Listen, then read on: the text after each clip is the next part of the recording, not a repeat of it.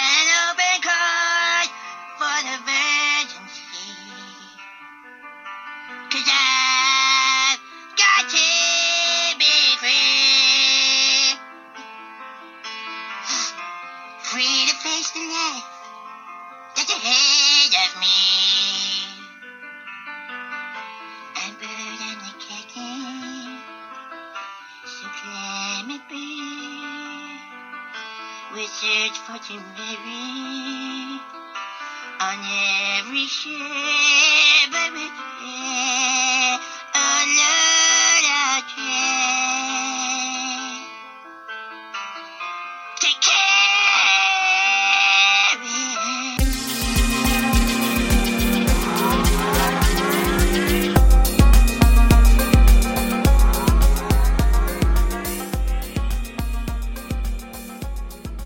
Welcome to Enter VR, the podcast where we talk about all things virtual reality. And on today's show, I have Robin Arnott. You are the designer behind SoundSelf.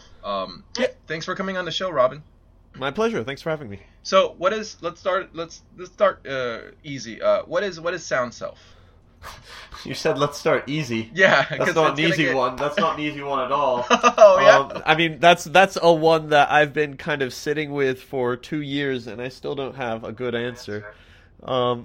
Because it's new. You know, it's not like I can use vocabulary from existing stuff, even from games. I can barely use vocabulary from games to describe it because it really is a new, different thing. So, here's how I try to describe it, right? It's a collision between centuries-old meditation technology, things like mandalas, singing bowls, even Zen meditation, and the video game trance. And it's like we all are familiar with the video game trance. You know, you're playing a game, the nature of the interaction sort of sucks you into an experience. I'm using that interaction, the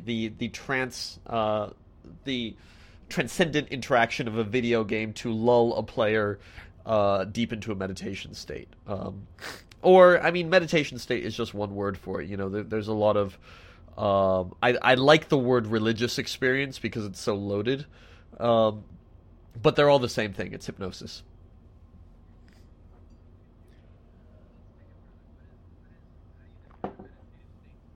Sure.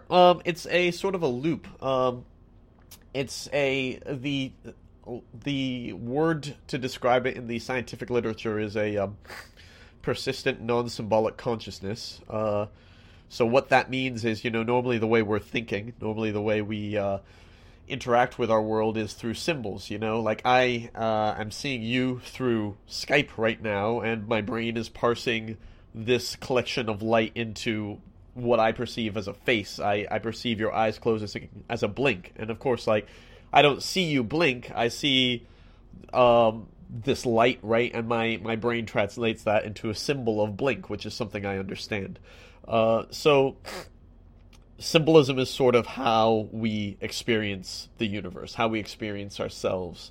But it's by no means the only way of experiencing the universe. And these sort of trance states, anything from, like I talked about, religious experiences, like one of my favorite types of religious experiences, possession. You know, you see like Pentecostal churches where people speak in tongues. They're not acting, you know, they're experiencing something.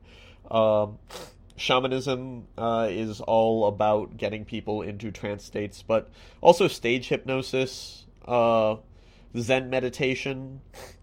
All of these things are sort of deliberate use of the trance state, and what I think is valuable about that is when you return from the trance, even psychedelics, right? When you return from the trance state to your reality, which is made up of symbols, you have a greater appreciation for this. Just like returning to your home country after visiting somewhere else, you have a greater appreciation for your home country. Interesting. Who is this? So, who did you have in mind when you were creating SoundSelf? In other words, who is this for? Yeah, that's another good question. It's for me. I made it because I wanted to, because I had some experiences that were assisted by chemicals, and I figured, this is not a chemical creating this experience. This is my brain creating this experience, and surely I could use interaction to stimulate the same stuff in the head as the chemical is. So I created it for me, but in terms of who the audience is, I think it's it's a lot of different places. It's for people who are interested in novel experiences, which I think describes a lot of gamers, right? Gamers aren't usually looking for. I think we frame what we're looking for as things that we're familiar with grabbing our attention. When I'm playing a game, I might say I'm looking for a challenge. Those are the kind of games I play. I'm looking for a way to think strategically, right? But really, when you get to the core of it, what I'm looking for is a novel experience, a novel journey to take my brain on. And I think that's the appeal of Sound Self. It's a novel journey to take your brain on, but without the set decoration of mechanics and just sort of raw, unsymbolic experience. Would you recommend, or do you have any experience using Sound Self with outside chemicals? Meaning, I'll just ask straight up. Have you, or do you know people who've tried Sound Self with, while the influences of other drugs? Yeah. I definitely know people have done that. I took it to Burning Man as an installation in Deep Playa, and our guest book is just full of really psychedelic writings.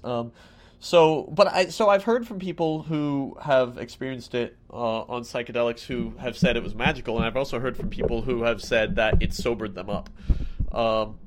Because it's kind of a trip in itself. You sort of don't need the help of psychedelics because it is a psychedelic trip itself. How does so just for the listeners who haven't tried it out, how does it work? What do you actually? Sure. Yeah. So you put on the Rift, right? And you have a microphone that's recording your voice and headphones over your head. The microphone can just be like your webcam's mic, and you sustain tones with your voice, like this is the core and exclusive interaction is your voice. Just toning. And the reason this works, so I'm recording the sounds you make, and I'm using those sounds to produce sounds from the system that resonate with your voice. And the reason this works is you feel that vibration in your chest when you're toning. Like we think about voice as something you hear, but it's much more than that. It's something you feel. And since it's something you hear and feel and something you have agency over, it's something that we really strongly identify with. I feel my voice and I know that is me. So we hack that. By resonating with the player's voice, we change the perception of what they feel like their voice sounds like. And then by having a synesthetic relationship between the sounds of the game, which the player is already identifying with, and the rules of the game, we can kind of create a really unique perceptual experience, I think. One that it certainly doesn't feel like this perceptual experience. It's a lot more, it sort of forces you into the moment and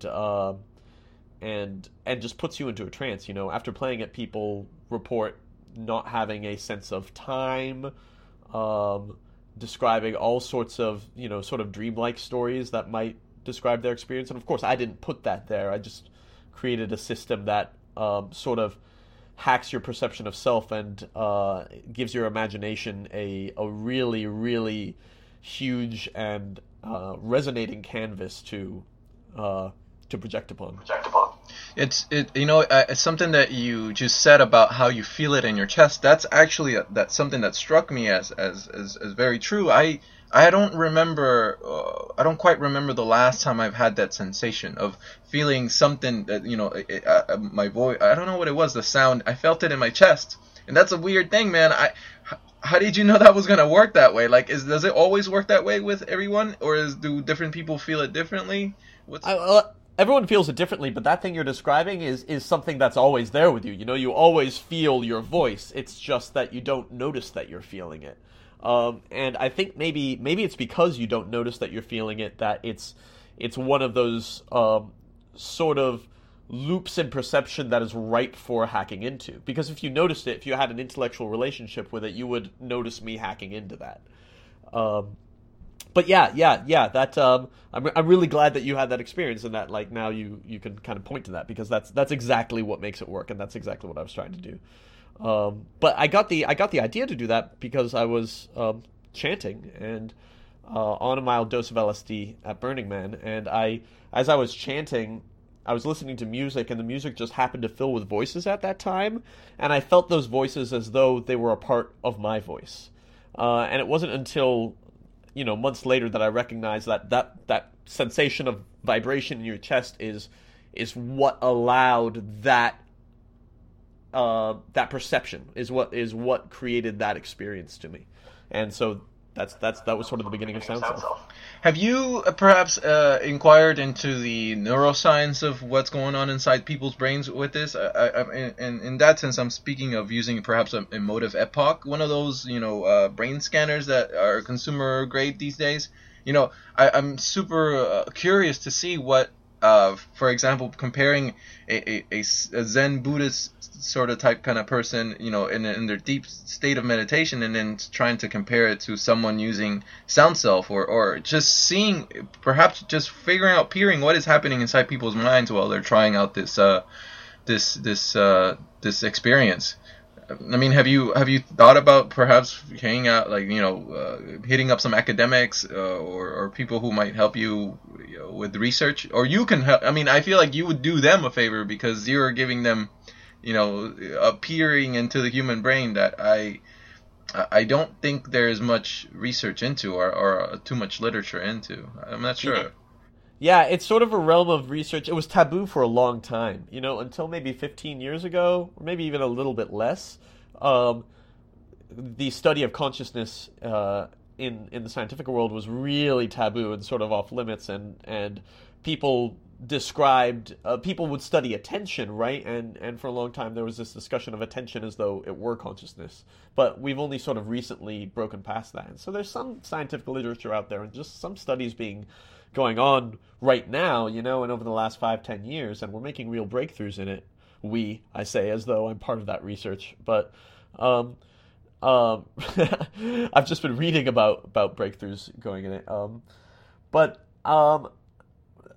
Yeah, you're kind of hitting something I'm really interested in on the head. I am really interested in the empirical approach, and I don't have the tools at my disposal to study that. Even if I got one of these EEGs or even an fMRI, right? I would have no idea how to read that data, and so it would take an expert to read that data and not just be making up some bullshit. So I'm extremely interested in that, and I've been actively looking for neuroscientists and academics who would be interested in doing in a partnership like that. It's just I come from the art world, so it's and with no budget, it's sort of difficult to find a collaborator like that. But I mean, from the outside, they have studied trance, they've studied meditation, they haven't studied the experience of Sound Self, right? But they've studied like experiences, and just from observing people after they exit Sound Self, I know it's doing similar things to what those are doing. But I haven't had the privilege of seeing a brain in an fMRI scan or something like that while somebody's playing it. What is it about the Rift that spoke to you? Why Rift integration in the first place for you? Yeah, well, so the initial idea came to me, and I was thinking really small, like an iPad game, because I wanted people to wear headphones, right? Because isolation was really important and immersion was really important. But as soon as the Rift was announced, we'd already sort of started development on it, just barely. And as soon as the Rift was announced, we immediately changed gears, ordered 3 dev kits, and was like, this is what we're developing for, because it raised the ceiling of what we could do. I think the important thing about the Rift is it eliminates visual distraction. It just eliminates it. And in an experience like Sound Self, so here's something I've been thinking about a lot lately, and that's that I think art. Hey Robin, I can't hear you. You got cut out. Looks like it's getting you back. Hey, Chris? Chris, can you hear me? Can you hear me, Chris? Let's try this again. Hey. Hey, Chris. Yeah, sorry. It looks like we lost connection. Yeah. I'll just keep audio going, just in case it's the Wi-Fi that is getting slowed down sure. the video. Yeah, sorry. Sure.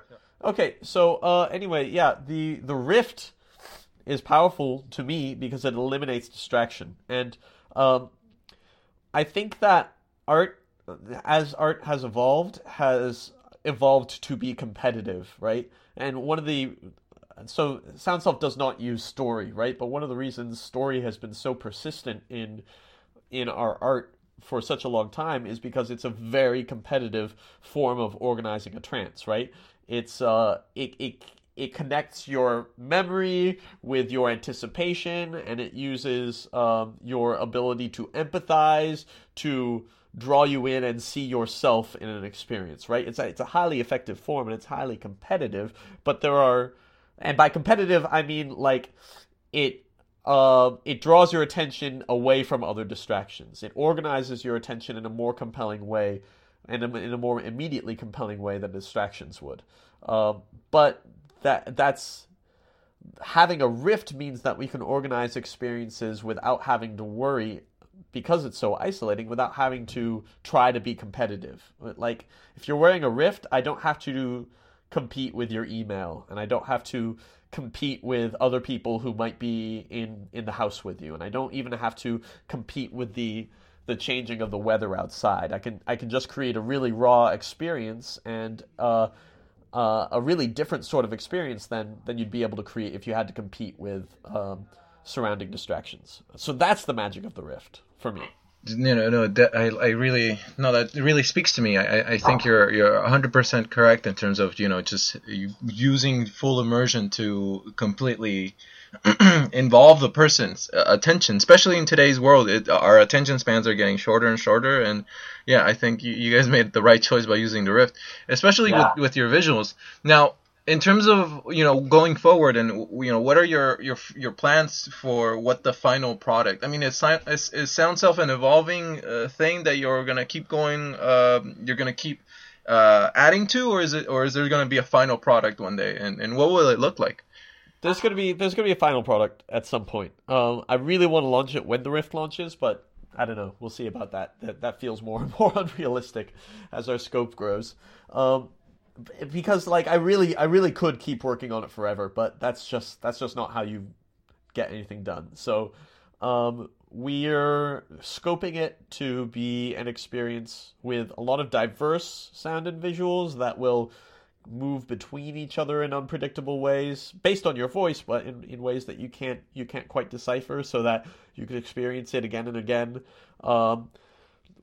But it's going to be, so one of the things we've settled on is it's going to be like a 40-minute or to an hour-long experience. We're not going to have it so that, you choose your own experience. It's going to be structured sort of like Proteus. So, you start the experience, it lasts 30 to 40 minutes to an hour, depending, and then it ends. And that's sort of, when I talked about like coming at this from the discipline of a video game, I think if I was coming at this from the discipline of like a tool maker, or even an artist outside of video games, it'd be easy just to say, yeah, it should go on forever. But I think it's really important that it have an ending, so that you're not, while you're experiencing it, you're not thinking, okay, should I decide I'm finished now? It's like, you trust the experience, you know that it's going to end, and then when it does end, it delivers you back into this world. And we've been experimenting with different endings that are, like, even though it's not narratively structured, the endings, and there are certain things we're doing throughout that give it sort of an abstract structure that you really feel when you get to the end. Yeah, so in terms of like replay value wise, is there going to be like just a whole variety of animations and visuals that will how many times will I have to try SoundSelf until I get to see all the animations, do you think? Well, ideally, ideally infinitely, right?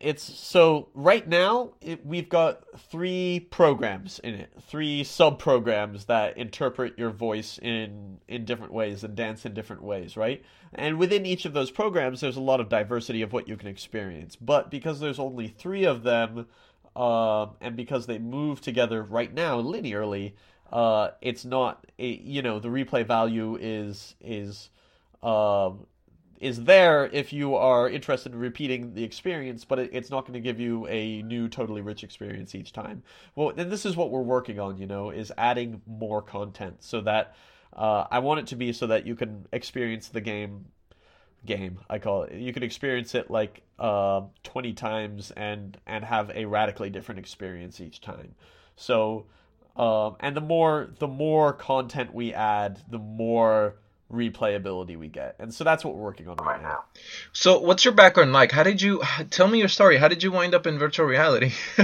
Yeah, that's a weird one. I guess I sort of got into games as a sound designer, and I did the sound for Antichamber and the Stanley Parable, and I also made this game called Deep Sea a little bit ago. Did you hear about Deep Sea? I have not had the pleasure, unfortunately.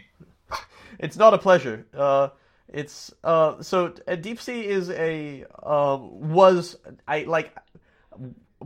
with hindsight I can recognize it as a virtual reality game. But it uses no visuals. The player wears a gas mask to play it that blinds them. So as you're playing this game, you have this sticky rubber on your face and you can't see anything, and it's difficult to breathe. And furthermore, when you breathe, if you breathe in, the sound of the game goes. And if you breathe out, the sound of the game goes. Which means if you're breathing, you can't hear anything. So what you're trying to do in Deep Sea is hunt a sea monster before it kills you. And the optimal strategy for doing so is depriving yourself of oxygen. So that was my first game design. And it was an installation, right? Because this is not consumer hardware. And it was like I can see now. That's virtual reality. That is really immersing somebody in an alternative world. At the time, I was still lingering on game mechanics because it is mechanical. There's an enemy you have to shoot and also story, right? But I think those were kind of what made the experience inelegant. Although at the time I was exploring fear, right? Because I knew from my own gaming experience, I loved Dead Space at the time, and I still love Dead Space. Dead Space holds a really dear spot in my heart.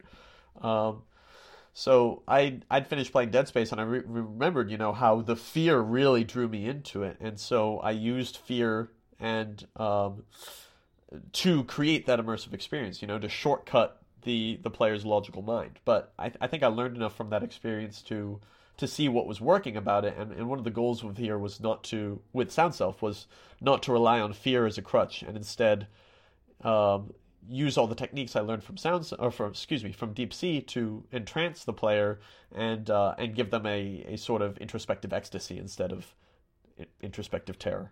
Very cool. Yeah. A little bit ago I read an article posted on our Oculus talking about how I don't know if it was an opinion piece. I think it was an opinion piece from Fox News. Some dude from Fox News was talking about how the Rift in virtual reality, I mean, this is they're calling it a technological drug. And they were talking about how, just the typical escapism, just your stereotypical prohibitionist sort of like lingo using against it. I mean, isn't that funny? Yeah, it's just history repeating itself. Do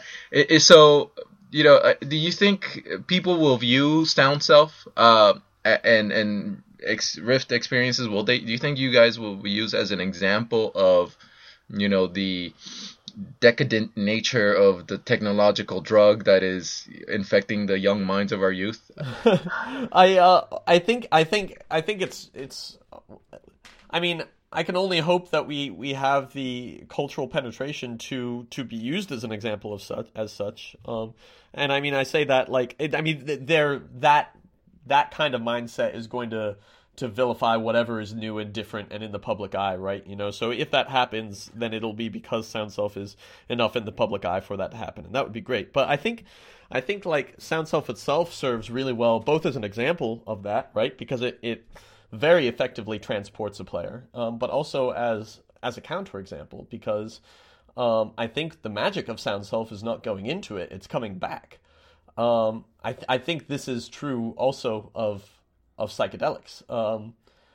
You go on the trip, but you come back, and it's coming back changed and knowing something different about your perceptual processes that makes being here richer. So I'm sure those comparisons are inevitable. I've probably invited them by being open about the psychedelic inspirations for the game, but I mean, there's so much more to it than just like, oh, it's a trip. It's the return. It's the experience of self in a unique and challenging way. It's I don't think Sound Self is like a pleasure center triggering indulgence like some games are. I don't think it's escapism. But I'm sure you could I'm sure you could find a way to describe it as such. Yeah, no, anybody who is just in that mindset will find a way to vilify it. You're right. And it's because it's scary. It's scary and it's new. It's and all of this is scary and new, right? But Sound Self virtual reality is a scare. I don't see virtual reality as a system for video games. I see it as an entirely new medium, and as such, we don't know what's going to come from it. We don't know how it's going to affect people's brains. We're working this out, and we're trying to do so responsibly. I mean, being ethical in the creation of Sound Self is like I have had to sacrifice a lot of sort of creative decisions because I need to be really ethical here, right? The player is entranced, and so like for a long time I was thinking, wouldn't it be interesting to have some non-abstract visuals in it? But the answer is no. If I use non-abstract visuals, then while the player is in that vulnerable hypnosis state, I am throwing meaning onto them rather than giving them a mirror that allows them to project their own meaning. So like, I mean, designing with a mind to ethics, I think, is really important in this space. But precisely because it's new. But it's. Yeah, it is absolutely inevitable that people are going to be scared of it because it's new, and I believe it's beautiful. I believe what we're doing in this space is beautiful, and I think that it speaks really positively for the future of I'll use the word entertainment, but entertainment feels too light. Mm-hmm. Yeah, no, I think it's. I mean, you're preaching to the choir, by the way. So I'm right with you on this. I'm just trying to take the devil's advocate piece to see if I can, challenge you for a bit. I think just what you said, it's and something that you've just said that really struck with me just now was the ethics of creating VR experiences, and how do you think that will work itself out? I mean, is that because you're a nice guy. You're thinking about the nice the ethical ways of developing VR experiences, but not everyone is like you, and so how will the ethics get worked? How will people work out the ethics of using virtual reality? Is there going to be like a consumer watchdog? Is there going to be like a community of people policing themselves? Or is it going to be like, are we going to have to draw up a charter of virtual reality rights and so on and so forth? I don't know. I mean, what do you think? These ethical questions of creating experiences will work themselves out. Oh, that's a really, really good question. I mean, I've only thought of this to the extent of my relationship with my own work, so I don't have an answer. I just know that, I don't know, like I look at the game industry, right, and we go to GDC, and there's sort of this dark corner of GDC that is people talking about casino games, and I think that when you are designing a game to hypnotize a player into losing the contents of their wallet to you, I think that there's an ethical breach there. I think there's a breach in contract between player and artist.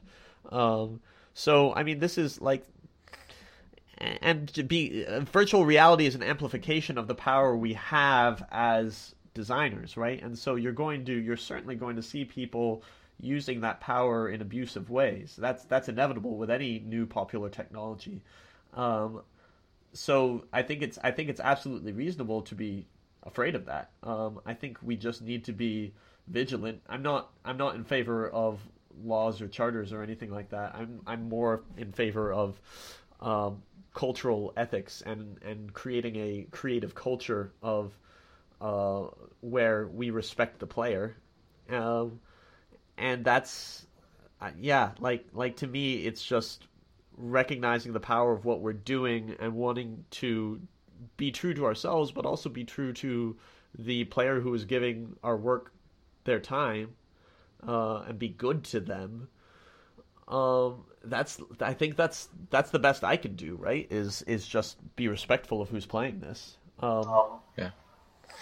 Indeed, no, and I think about like just what you were saying, this dark corner of casino type games, and immediately I think of things like Candy Crush, who use who use like the bright colors, the psychology of what casinos do to keep players playing. They're using it on mobile games, and I feel like perhaps not a charter, perhaps not a watchdog, but definitely being educated about why, how this is being used, to manipulate you, to make you feel a certain way, to keep you playing. And so in that sense, I think that is going to repeat itself inside virtual reality. There will be, big companies or individuals who will decide to utilize the immersion of virtual reality to again, keep people spending or keep people in there. Or just plant ideas in people's heads, right? You could do that pretty easily. Yeah, it's something. I don't know. It's like, yeah, that's gonna happen, and I think the answer is, just keep people informed. Like if you are, okay, you're a virtual reality enthusiast, right? And so you are, you're probably interested in the way your mind works, and you're probably, like, you're talking about Candy Crush here, and so the way Candy Crush hypnotizes you, right? I talk about Sound Self as doing hypnosis, and I do that to be transparent. It is a hypnosis experience. And I think consumers consuming media, I just think it's important to recognize that whether you're watching a TV show or playing a video game, what you are doing is indulging in a hypnosis experience. You are giving your brain to an artist, and you have to choose the stuff you watch on TV based on whether or not you trust the artist. You have to choose the games that you play based on, and we do this already, right? And we translate that into I like this versus I don't like this, or it feels nourishing to experiencing this art, whereas it feels lazy to experience this art, or and I think now more than ever, consumers are really aware of the hypnotic power of, like, advertisements, for example, video games. Like, you could really easily just throw subconscious advertisements into a Rift experience, and nobody would know what's happening, right? I think. But I'm less, like, I'm not thinking about sort of the legal structure around all of this. I'm just thinking about personal accountability, and I think as artists we need to be honest and transparent. And like I see in the indie movement, what's nice about people playing indie games is you get to know, like, who's making the games, you get to know them to a certain extent, you get to know them through their work, and also, like, people who play indie games sort of, I guess, have a more of a personal relationship with the creator than if you're playing AAA games, and I think there's reason for that to engender trust. So I guess it's just like being informed, both as creators and as consumers. We need to be informed about the power of the technology, and make decisions based on our understanding of that power, and not based on what might feel good in the moment, or like when I'm playing video games, I watch myself, I observe myself, and I'm like, why am I playing this? Is this enriching my life? And if it is, I keep playing it, and I might make that game a part of my life. And if it's not, then I don't play it because I recognize that it's not good for me. So I like that. No, I like the way you think it in terms of, just being vigilant and being informed of what is the content that is being not pushed on us, but perhaps become available, that is going to become available. Especially because, and I think about this because I for example, Facebook has talked about how they want to create a billion user metaverse. And that's, I like your ideals in terms of artists being cognizant of the power of this technology, but when these artists are buried under the structure of a giant corporation with lawyers and managers and stockholders and shareholders, like that becomes, their influence becomes a bit more muddled, right? And so in that sense, and corporate interests can certainly be kind of forget the human at the other end of the line. And so in a billion person Facebook metaverse, I can totally see, enhancing experiences such as yours, like SoundSelf, would be competing with Farmville in VR. And so I'm really crossing my fingers that like net neutrality stays the same, because then indie people like you won't have to compete that much more, have that many more barriers again. I think if you look at the recent history, I think if anything, it's going the other direction, right? We are seeing a massive decentralization of the media that people consume, right? And this is partly because of the internet, and so if you're interested in certain things, it's really easy to find artists who are working on those particular things. I think that consumers more and more are not just consuming what they're told they want to consume, and are going out of their way to find the stuff that really super serves their niche, super serves them. So yeah, like there is in this billion-person metaverse I mean, there's room there for abuse, right? And that's certainly going to appeal to a lot of people. But but like something that appeals to a billion people doesn't nourish and fill the needs of and really treat as an individual any one of them. And so we're like, that may, like, I use Facebook, right? But I use it to service my needs to find the things that really nourish me. Facebook doesn't nourish me. Facebook is a tool by which I find those things. I find the events that I want to go to. I find the art that I find interesting. So I'd be like, I'm optimistic just because the recent history sort of points towards decentralization of the way people digest media, but I don't know. That I've also not been around for a long time, and so like I might just be observing a swing of the pendulum, and it may well swing the other way. But I can't. Yeah, let's hope it doesn't. Yeah. Yeah, it's because I think I feel like the cable providers, the internet providers, they realize how powerful this thing is, and how their TV service and telephone service is complete shit compared to what the internet now is able to offer. And they know that the internet is gonna eat their TV broadcasting money and their whatever telephone service, and for that matter, like that's why I think the FCC is in the pockets of these people and pushing this no net neutrality nonsense. In any regard, I mean, I'm hopeful, just like you.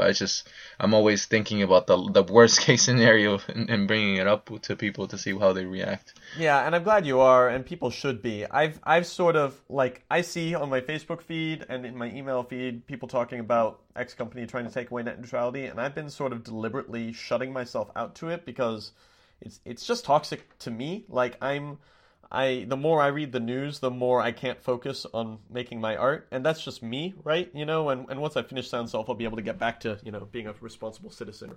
But I'm grateful that you're staying on top of this and that people are, because I'm not. I'm just like the thing I'm doing is making Sound Self, and it requires all of my attention. And if I divert my news to the disasters of the systems that distribute knowledge and information, then it depresses me, and I just can't create. Keep the status quo going. Keep going. Keep making sound self. I gotta say though, this is a pattern amongst VR developers that I've been speaking to. Like, you guys are so, and I think that's a good thing. I think you guys are so immersed, pun intended, into your projects that you shut out the rest of the world. I'm glad you guys are doing that, actually, because there's so much nonsense going on, and it's so hard, it's so easy to get into like a spiral of out of controlness. Like, if you at all even try to follow the whole Ukraine ordeal, like, it's just madness, the whole thing. And the more you know, the more you read on it, the more you try to figure out what the fuck is going on, the more you realize, like, holy shit, I don't know anything, because I don't know who's telling me the truth. Yeah. It's scary, and the more I read that stuff, the more I can't focus on making this a little beautiful thing. But I'm curious. So, like, I've been going out of my way not to click the links and not to read about what's going on. But as long as we're talking about it, what is going on with the net neutrality stuff? Well, the FCC's chairman, he was a little while ago. He came out saying, he put out a preliminary plan, saying that he would, they're planning on ending net neutrality, and what that would mean is they would hand, the cable companies, the ISP providers, would become the middleman between you and your internet service, and so it sucks, because they're using this facade of, Netflix is using too much bandwidth in the pipes, and it's not fair, and they should pay more. But really, it's they're scared of competition. They're scared to compete with the internet. They know that the internet is eating their lunch money, again, with the TV service and the telephone service, because we have Skype now, and we have YouTube, and way better forms of expression and media consumption inside the internet than anything DirecTV could provide me. I'm not much of a sports fan, so I don't miss that. I'm a cable cutter. I don't watch the only thing that I like. Cable cutter. I've not heard that before. I like it. Yeah. Cable cutter. Yeah. So I just realized it's obsolete. I don't need you to sell me what 450 channels when I only watch 17. I don't need that. Yeah. So, and they realize it, and because we live in an oligarchy where the billionaires are controlling the strings of the puppet politicians. The FCC is playing to is dancing to the beat of these companies' drum. So there's outrage all over the internet. Everyone is the people are sending letters to their senators and to the FCC saying, "What the fuck? What are you doing? You're gonna fuck shit up," because they're gonna kill innovation. They're gonna kill this engine of human ingenuity and growth. If any, what I'm saying? Like, so it's not. I'm hopeful. I don't think anything is gonna go through, if at all. You trust our government more than I do.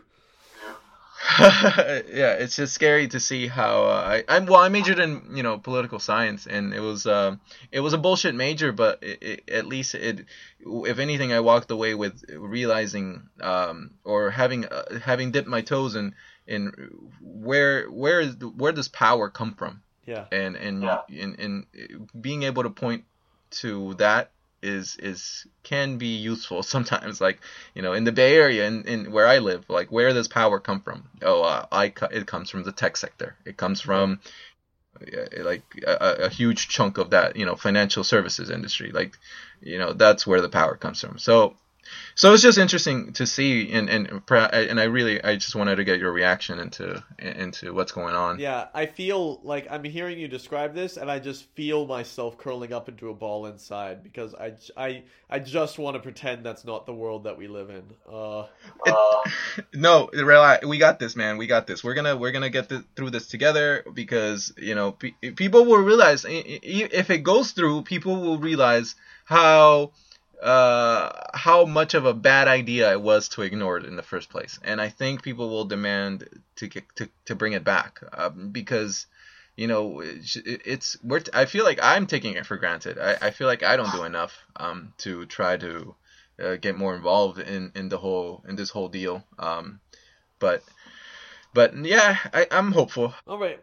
Well, look, we're already talking about this, so let's say, like, if I want to, this is as much for my benefit as for, people listening who are a little more politically active than me.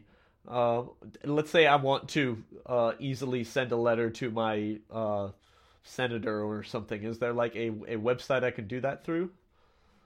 Yeah, there was I will put the link on the show notes. Okay. I'll have to look it up. Yeah, there's a couple YouTubers who are putting out links specifically to protect the internet. There was a couple Reddit threads that I was going through that were really useful in terms of getting the word out and figuring out how to tackle this issue. So I'll find them and I'll research them and I'll put them in the show notes but I just, off the top of my head, I don't have any right now. I found one right now, savetheinternet.com. That's one of them. Yep.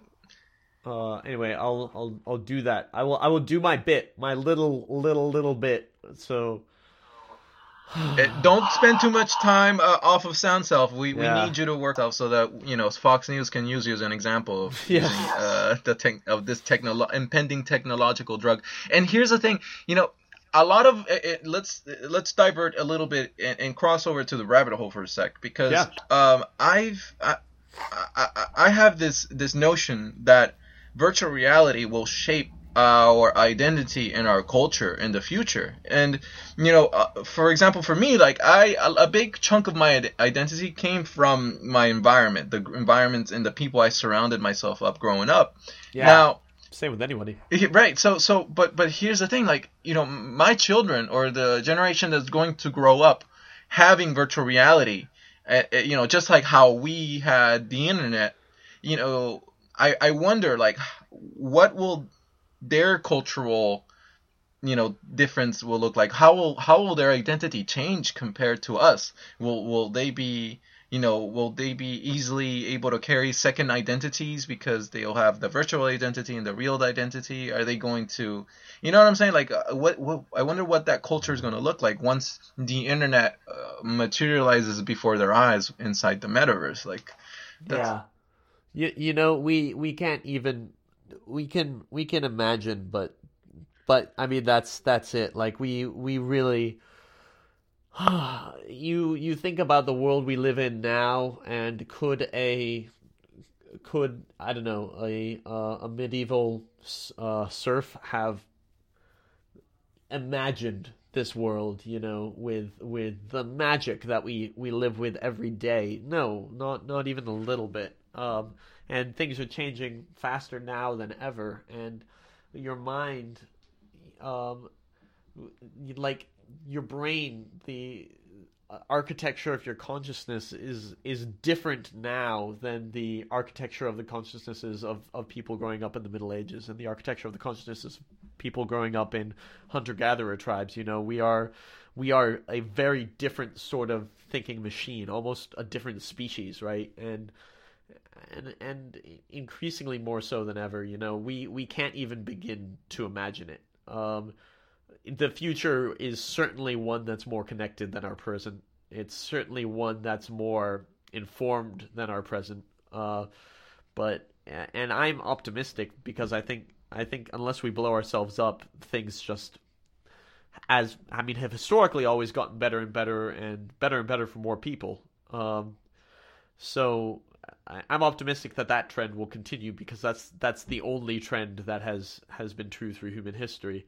But I can't even imagine, when I have kids or grandkids who grow up with virtual reality in a hyper connected internet of mind, right? Their brain structure is just going to be so different from mine that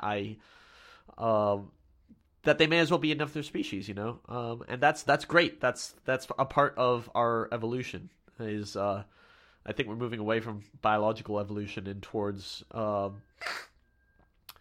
a more techno-biological evolution. And that's not something to be afraid of. It's something that we should, watch and handle ethically. But if you just say, no, don't change, then you just remove yourself from the conversation. Yep, and you get left behind. Yeah. I agree. I think we're definitely accelerating at a pace never before felt, and I feel that much more grateful to be alive right now. Oh yeah, absolutely. And by the way, you bring up the idea of that, as long as we don't blow ourselves up. I have, the other day I came up with the solution to making sure that humanity never blows itself up with nuclear weapons. And what do we do? And indulge me in this one, because what I'm thinking is we have to launch hydrogen bombs into the moon and crater it in order to form a giant penis. But so what would happen, right? We would blow up the moon, we wouldn't blow it up. We would dot it with nuclear bombs, and so we would all see the flowers. Oh my God, that is so horrifying and yet beautiful. And then at the end, it would just form the shape of a giant penis, so that humanity, for the rest of its existence on Earth, every time it looked up at the moon, it would see a giant penis, reminding us that we drew that up with nuclear bombs. And it was just it would just show us the power of the atom. That's it. We're done. Yeah, that's it. We ship it. We saved it. We saved humanity. Yeah. In terms of drugs in virtual reality, and this is a subject that I really want to get deep in with you, because people might, the detractors, the people who want to vilify experiences such as SoundSelf will say, well, you guys are encouraging. I know someone will say this. You guys are encouraging drug use in virtual reality. How would you respond to something like that?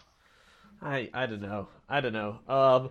I mean, firstly, I don't encourage drug use. Not. I mean, I've been speaking about psychedelics, right? And when I speak about them, I do try to say, yes, they can be powerful for the reasons that I've described, but they can also be very dangerous. So I don't know. I think we just have a really backward relationship with drugs, and they are very dangerous. They can be very dangerous because they're very powerful. But I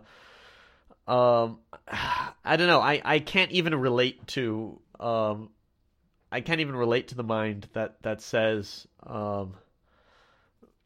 that believes in a moralistic black and white universe where some things are good and some things are bad. I can't even identify with that. I can't have a conversation with that because it's so context dependent. And I'm just trying to make something beautiful and good and safe. That's something that I think about, right? SoundSelf is a safe trip. But I hope to the degree that it interests people in psychedelics, it would, because I mean, it's less about psychedelics, I think, and more about trance, right? But it's just psychedelics are part of my story, and so that it just becomes part of SoundSelf's story. And I don't know. I'm not trying to encourage people to use psychedelics. I'm really not. But I can't comment on stories other people would tell, and I can really only speak about what I'm trying to do. So, yeah, if people say that, I don't know. I'll probably just be like, yeah, you got me. I don't know. Guilty as charged. You're right. But no, I'm really not trying to encourage drug use, but it is I can't talk about my creative process in this without talking about psychedelics, and also as part of that journey, I can't talk about it without talking about the danger of psychedelics. I got hospitalized last year and had to pay $15,000 in medical expenses because of a psychedelic journey gone bad. So yeah, I'm by no means an evangelist for psychedelics. So you wouldn't say, you're not one of the. I'm not sure. Would you be one of the people, one of those people who would say, are you for everyone on planet Earth getting tripping on psychedelics? No. No, it's not for everyone. No, definitely not. They're very, very powerful, and because they're powerful, if treated without due responsibility, incredibly dangerous. But if treated with responsibility, they can open doors of perception. But yeah, how do you know you're responsible? How would someone know that I'm ready? I can take it. How would someone be able to tell? Yeah, I don't know. I don't have an answer to that. I know because I thought I was responsible with this stuff, and I made a mistake last year. So clearly I was wrong. I don't have an answer to that. I think that having a culture that just vilifies these things stops us, developing actual sort of cultural systems to make it really safe, and the war on drugs is certainly not helping. But yeah, I think being responsible is about learning how to deal with this stuff as a culture, and just pretending they don't exist or pretending they are, seeds of the devil it doesn't really help us have an intelligent conversation about the power, both positive and negative, of these substances. But I mean, okay, so I think the important thing to mention here, is that with regards to Sound Self, it's so Sound Self is a trip, but it's a trip where you're in your chair and you can take off the rift. It's designed to be safe, and it's not. It's I think it's as powerful as a mild dose of LSD, and it takes you on that trip into your mind and then brings you back. But it's certainly not the kind of it's not like a I don't think it has the power and thus the danger of a really high dose of a psychedelic substance or something. I think I definitely see it as a positive tool. I'm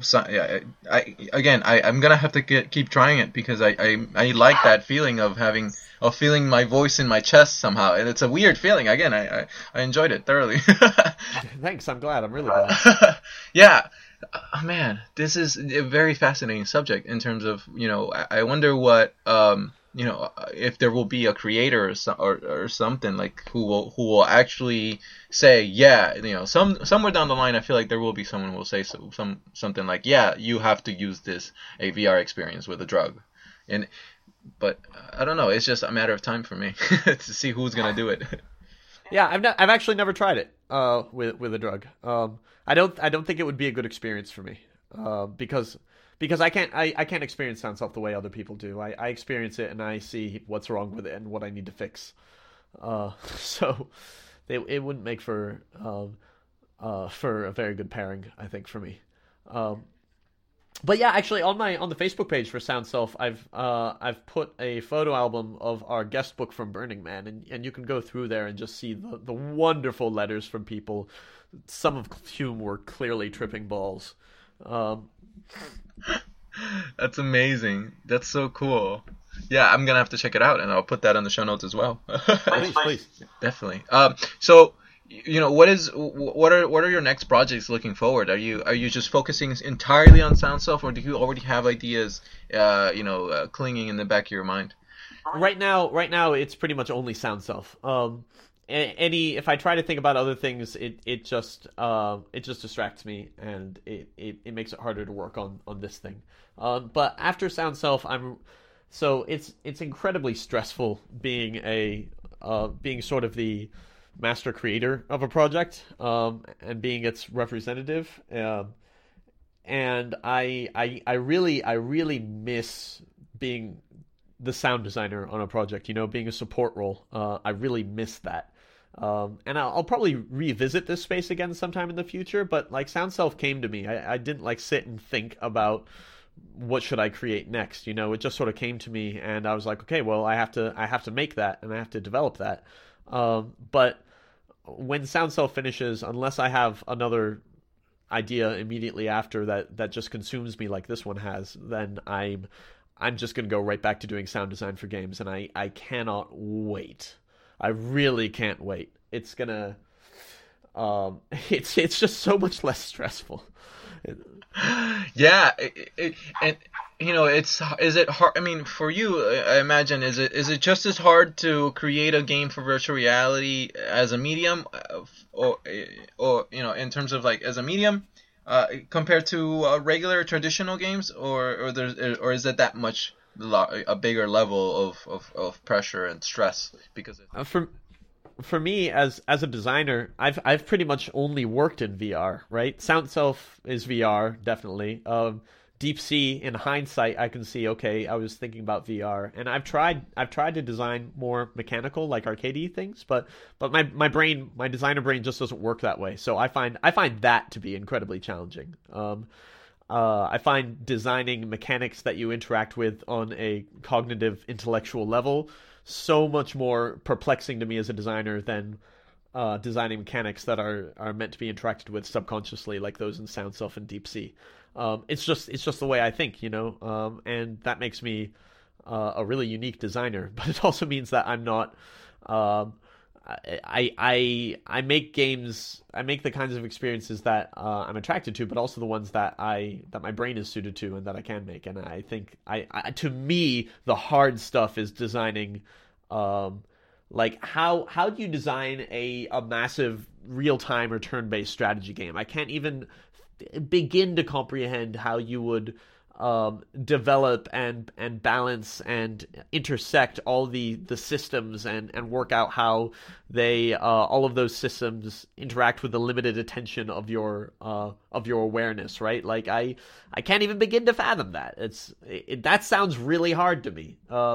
Virtual reality is sort of the only design space I know how to work in, aside from sound design. Nice. Follow me again into Crazy Town, because I have another interesting set of ideas that I'd like to get your opinion on.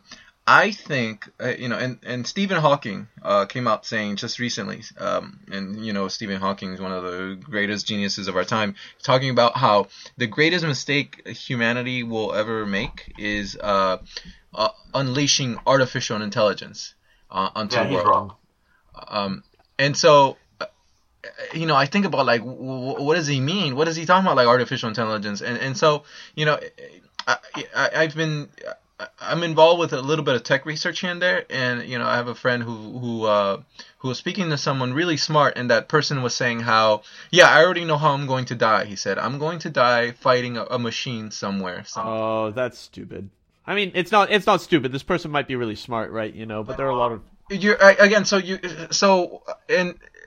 terms of like, I don't know if I can't predict the future, and if I were an artificial intelligence, like wouldn't you see this primate thing? Once you again surpass human intelligence, that's the singularity, right? The point at which computers can make computers faster than themselves, and they overtake human intellect. At that point, wouldn't a computer think to itself, I mean, this could go either in any direction, but in my mind, I'm thinking like this computer would think to itself like, these fucking primates, they're destroying this planet. It's just like, I think it would just feel logical for it to just annihilate us or figure out a way to get rid of us, right? And so, I was talking to my girlfriend, and I was like, how can this even get solved? Like, how does that even, how would you even fight this thing? And, she thought about like, using, genetic engineering so that humanity could form a single conscious entity that would be able to use its cumulative consciousness to fight off the machine. And I was like, the answer to me was like drugs. We all need to start tripping on drugs. But in a dystopian, crazy parallel universe where that happened, where we're reaching a point where we're gonna have to think about, are we gonna fight this machine? Are we gonna have to? I mean, does that even cross your mind? Like, and the reason why I bring that up to you is because Sound Self is a psychedelic experience to me. Like, and I feel like people would benefit greatly from it. Because again, the answer is drugs. So, do you perhaps like see that at all? Like, am I just a crazy man here? I don't know. I don't think Sound Self is gonna help in the fight against machines. But I also think like, so there's a Stephen Hawking. The thing to keep in mind about Stephen Hawking, he's really smart. He's a brilliant physicist, but he's also really old. So I read these. I love science fiction, and I love reading old science fiction, like beginning of the century, of the 20th century science fiction. And what's really interesting, reading science fiction that was written a long time ago, you see how the futures painted by these people are projections of their fears of the day. So you look at early 20th century science fiction, and there are two stories that that really strongly come to mind. One of them was, and I don't remember who they were by. I can't like give you links to them or anything. These are just kind of recollections of mine. So one of them was this story about a man going to Mars and finding this Martian intelligence there. And he goes on this adventure into like caves and has this laser gun and like fights off all sorts of baddies. And then this Martian intelligence like has a laser gun as well, and they communicate to each other. And I just looked at that and I thought, how incredibly unimaginative, right? You are projecting a kind of intelligence as ruler over all things, as dominator. That was this idea that was so strong in the early 20th century and in the 19th century. And you look a little bit later around the Cold War time, and you see, I remember the short story I read that was about a human crew on a spaceship going way out into deep space and just coming upon an alien species in an alien spaceship. And they all hang out together for a while, but they have this dilemma, and that dilemma is neither of them can leave, because if one spaceship leaves, the other spaceship can follow that spaceship and destroy their home planet or take over their home planet, right? And or not. But this story was written with like both intelligences were aware that they couldn't leave, and were aware that they couldn't allow the other one to leave. That only one of them could continue to exist, right? But it's just not true. It's projection of sort of a belief about what intelligence is and how intelligence works that was prevalent at the time of the Cold War. And right now it seems so backwards, right? There's no reason to assume that a star navigating intelligence would be as destructive as our 20th century was. And there's no reason to believe that there is no possible peaceful coexistence. There is only, when one power is capable of annihilating another, the only safety is in the annihilation of that one. So I think you're seeing this in Stephen Hawking, right? He's a 20th century guy.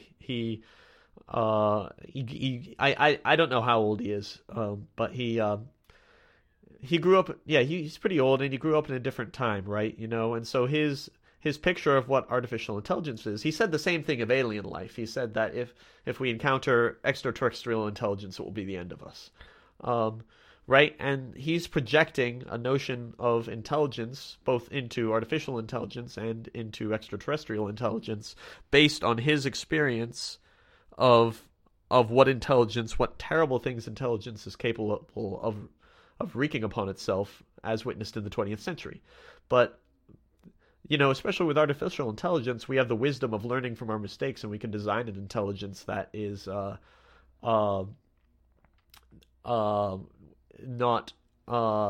that isn't vulnerable to our own follies. And also, like, we're designing our future biological selves, and both culturally and technologically, and I think the power of technology is allowing us to,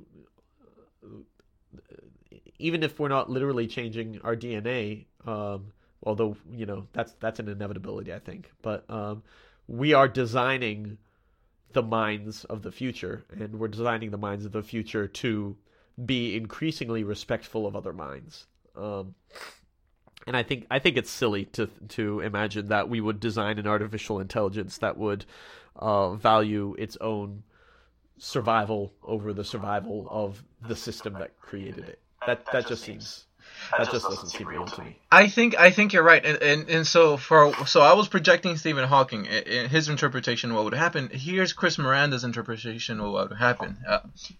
We would design so the artificial intelligence in my mind, like, because it would become so smart, smarter than us, right, individually, like, it would realize that, and this is where I perhaps, I don't know if it's too speculative, but fuck it, we're in the rabbit hole. This is where I think about, like, if it takes a higher intellect in my mind to share and to cooperate. It's easy, for example, like, it doesn't take that much of a high, like, it takes a higher intellect to cooperate and share, and it takes a less. It's easier to fight. It's easier to be scared. And so that's the fight or flight instinct. And so this machine would realize, like, you know what? Because I'm so smart, like, I will work out a way to work with these humans. And it would come up to us and say, hey, humans, if I can make your life better, we can work together, because I have a stake on this universe now that you've made me a life form, and you have a stake in this universe. Let's just cooperate. Or we can fight, and I can destroy you, because I'll win. And so we humans would be like, all right, this is where I'm like, I think I would, I'm hopeful that the machine would be, I guess, benevolent, but benevolent in its own interest, in terms of, like, it would be such a hassle for it to just fight us off, but I'm worried about the humans. How would humans react to this new life form, right? Like, would they say, like, oh shit, how can we trust you? How can we trust that you're gonna share and cooperate and keep us free? I don't know that, like. Right, it's the spaceship dilemma there. Yeah. Right? So I don't know. It's just something interesting to think about, because I think I'm pretty sure it's gonna happen in our lifetimes. This point, whether it be 2050, True artificial intelligence. Yeah, 2050, 2070. I don't know. I think I'll be around when that happens. Who knows? Yeah. But Yeah. It's coming. yeah. In the meantime, let's just all go into Sound Self and enjoy the short life that we live. Yeah, in terms of, like, Sound Self, like, is there, like, a deeper meaning that people are taking from it? What do you think? What are some, like, reactions that you're getting from, like, people in terms of what meanings they're getting from it? That's a tough one, because I feel like I was talking about symbolism, and I'm really trying hard to avoid any symbolism in Sound Self, so it doesn't have a meaning aside from what you project onto it. I know, but it allows you to enter a trance state, and as such, it's a meditation, right? You process things while you're in that space that you can't process while you are using your attention to go over problems cognitively. So, like, I've heard of people sleeping better when they play Sound Self. I've heard of people, like, just de-stressing and relaxing. But more than that, what I see people come away from it with is sort of a sense of wonder. And wonder is not something that's necessarily attached to meaning. I think story has sort of taught us to place so much value upon meaning, and meaning isn't really interesting to me. And I think what's magical about it is you come away with this, with wonder, with a sort of awe, and that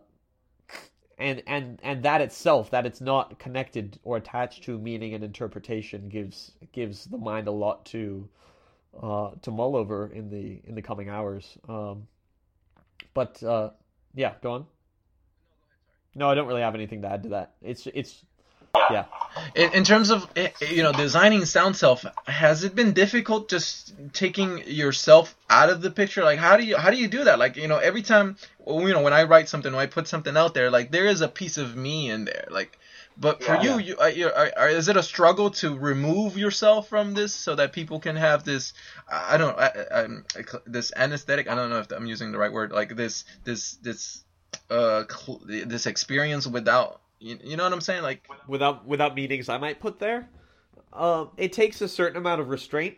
Like I was saying, I decided not to put image assets in because I didn't want to put meanings of my own in there. But it's also in the sound. I'm trying to keep the sound really abstract. So I think beauty is pretty universal to people, and I think math is pretty universal, and the beauty in sound self comes from mathematical relationships that you feel. But the nice thing about math for something like this is that it's deeply personal to me in that I'm a human, and as such, I perceive symmetries and mathematical relationships that are elegant, and I say, wow, that's beautiful.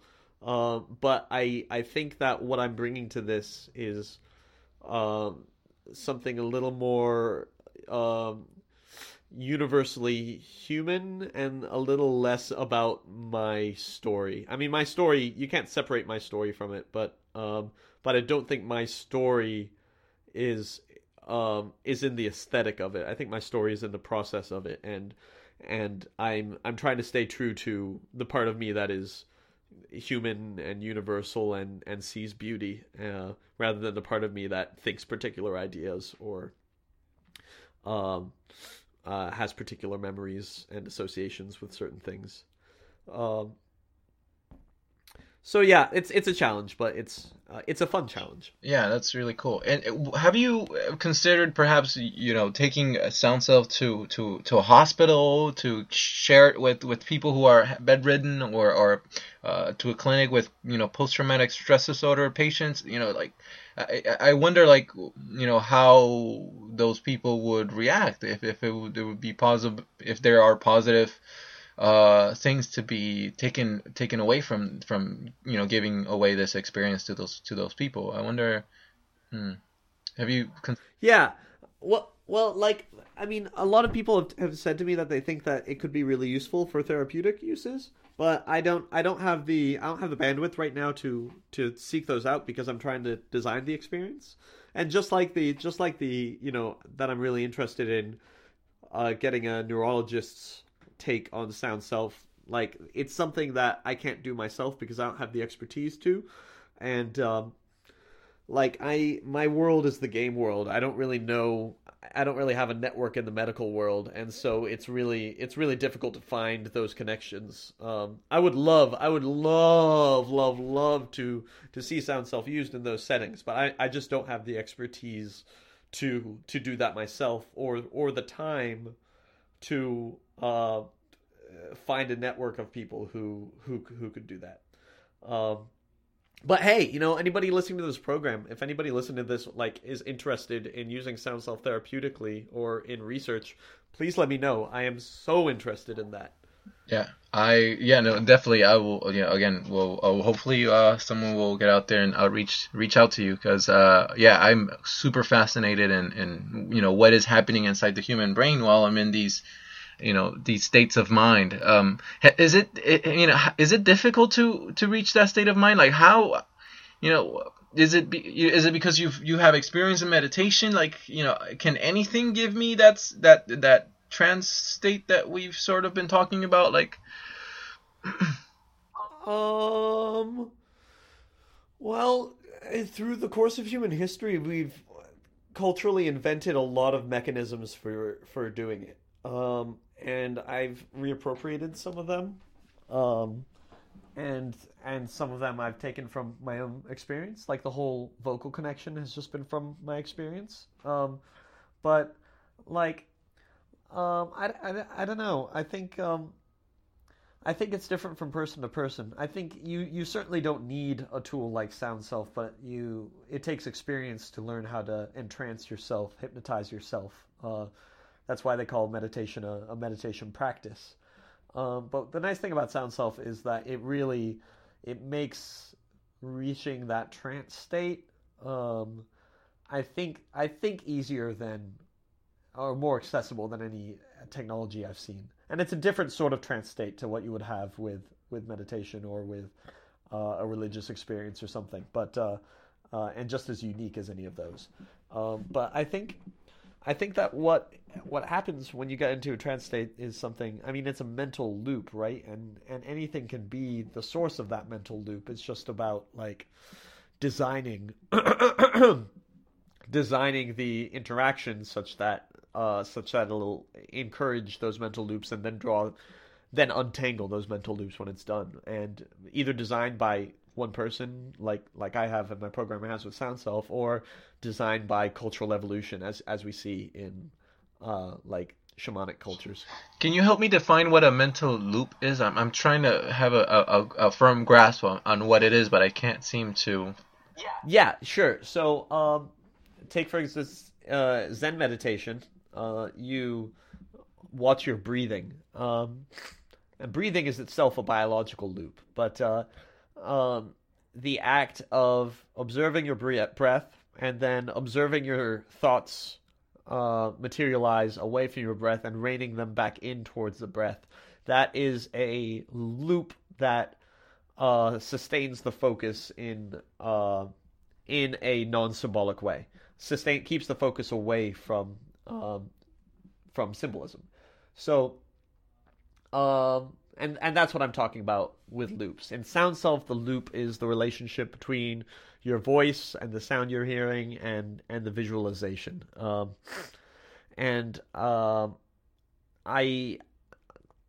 don't really understand what's going on in the brain in those loops, but the tighter a loop, I just know from designing and observing these things that the tighter the loop is, the more repetitive the loop is, the more it tends to dull the part of the brain that is looking for answers and descriptions and I guess not enlighten, that's such a loaded word, but I mean like light up the parts of the brain that are sort of rawly perceptual and present in the moment.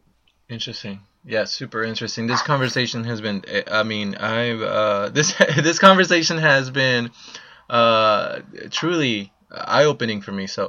Oh, I'm glad. I've been doing a lot of reading on this stuff, and a lot of research, because it's so mysterious to me, and I don't pretend to be an expert. I'm just sort of exploring this space myself, and the way I explore it is through creating a thing. Yeah, I'm excited for where you're going to take this into the future. So again, Robin, Robin Arnott, you are the designer and creator of SoundSelf. It's been a total pleasure. How can people? Thanks, Chris. No, it really has been a pleasure. How can people stay in touch? How can people follow you and support you and all that good stuff? Sure. So you can go to soundselfgame.com, SOUNDSELF game, or you can follow me on Twitter. I'm Video Dreaming. VIDEODREAMING, and you can also check out SoundSelf Game on Facebook. Awesome. And all the show notes, all the links to this, Save the Internet and the Facebook page to, all the people trying out the SoundSelf and their psychedelic experiences will be posted on the show notes. Robin, thanks so much for your time. It's been a total pleasure. Thank you, Chris. Have a good one.